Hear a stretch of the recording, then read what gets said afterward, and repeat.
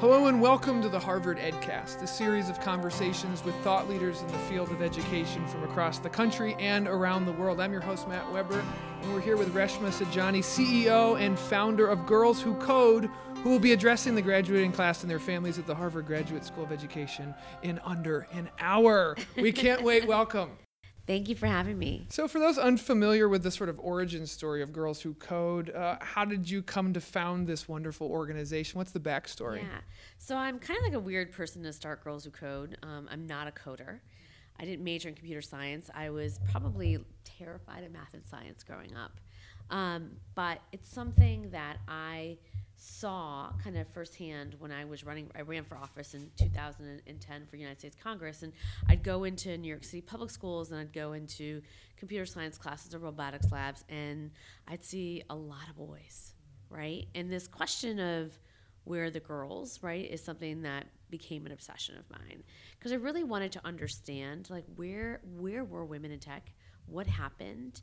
And what I learned was surprising, that, you know, quite frankly, almost 40% of all CS graduates in the 1980s were women. And now that number is less than 18%. So, and it's getting worse, right? So we've had this kind of dramatic decline of women in technology. Idea of why that decline happened? Oh, well, I think it's about culture, right? So also in the 1980s, you saw the birth of, like, the programmer, right? Like the dude in a hoodie sitting in a basement somewhere, you know, staring at a screen. There might be one of those on campus right now. Yes, and we love them. But, you know, little girls saw them in, you know, Revenge of the Nerds or Weird Science, and you can't be what you cannot see. And so they looked at this image and they didn't see themselves in it. And they started opting out. So in putting together kind of what Girls Who Code will do, there's the sort of broad mission statement of getting girls to code. But how do you sort of bring an intervention into the culture to make that actually turn the numbers around and become a reality, so that when you do walk into those rooms, you see yeah women? So programmatically, we have two things we do. We basically host summer immersion programs inside technology companies, and so we teach girls to code, and it's very project-based learning. So, like, if a girl thinks, or is an impression of a computer scientist as somebody just, you know, typing in and staring at a screen, we flip that on its head and say, okay, is there a problem you care about? Because most high school girls do.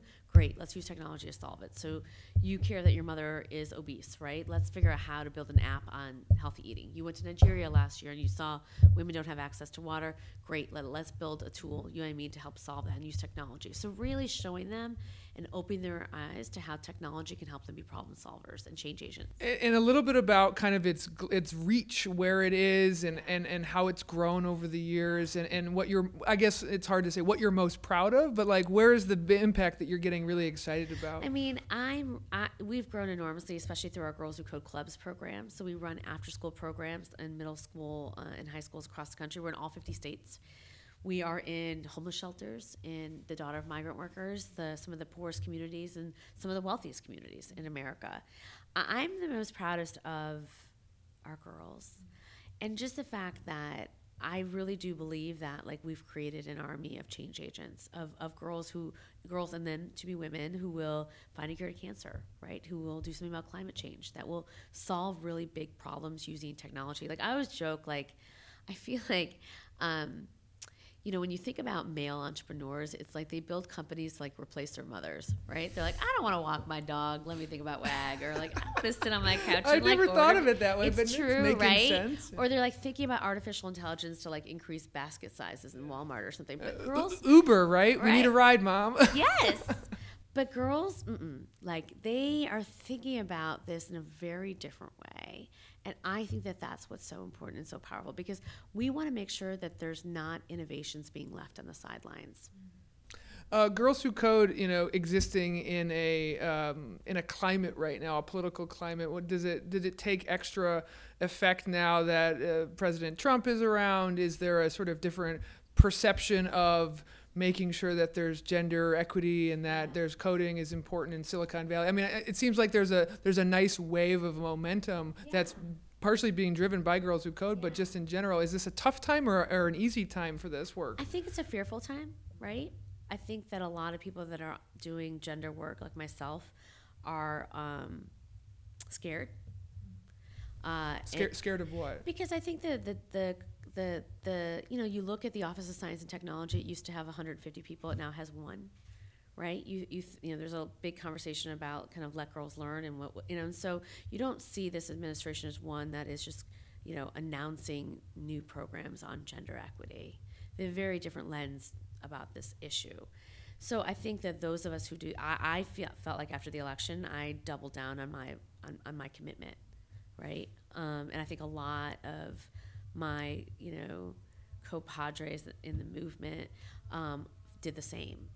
And so I think we've seen a lot of passion and commitment come from our partners to be like, okay, regardless of what's happening in politics, we need to make sure that we don't lose sight of how important this is. And I think corporations are stepping up. I also think that we have to think creatively about how to really build bipartisan support for this. We did a summit. Sheryl Sandberg hosted a Facebook with, the 4 female governors, of which 2 are amazing Republicans, right? And who are really passionate about this topic. And so, this is something, one of the biggest eye-openers for me, after the election too, was that I started really talking to my girls in the Rust Belt and their families and understanding, like, what did I miss? Because for them, they weren't coming to Girls Who Code clubs because they believed in gender equity. They were coming to Girls Who Code clubs because they believed in American opportunity. And that's fine, right? But then we need to talk about this issue in a different way for different audiences. So to that point of how we can talk about it, I mean, we have all these listeners, teachers, parents, educators who are listening right now on various devices. What can they do to be those sort of change agents, the kind of people that are doing the kind of good work that you're doing? Not just obviously your website and ways to get involved, but like aspirational messaging for what they can do as change agents once this podcast ends. I mean, they are the most powerful, the most influential people in a girl's life. I mean, certainly was for me. I always joke that, I just spoke at my high school last week, and I said, up until a teacher in my 9th grade, I spent most of my time in detention. Because I was bored and not challenged, and so I just made trouble. But a teacher saw something in me that I didn't even see in myself. And so I really believe in the power of educators to really to be at the front lines. And so, we need our teachers to tell our girls that they're makers and that they're creators and that they need to learn, they need to be brave, and that they shouldn't chase perfection and credentials, which is what I'm going to talk about today. And that, computers are not a boys thing, and they can be anything and everything. And that's why we're so glad you're here. A little bit about where people can learn more specifically about Girls Who Code. Well, go to our website, girlswhocode.com. It'll tell you where our clubs are, when our summer programs are, how you can volunteer.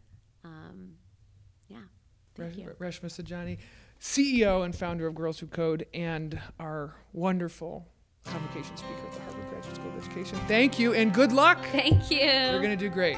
I'm a little nervous, but thank you. This has been the Harvard EdCast, a production of the Harvard Graduate School of Education. I'm your host, Matt Weber. Thank you kindly for listening.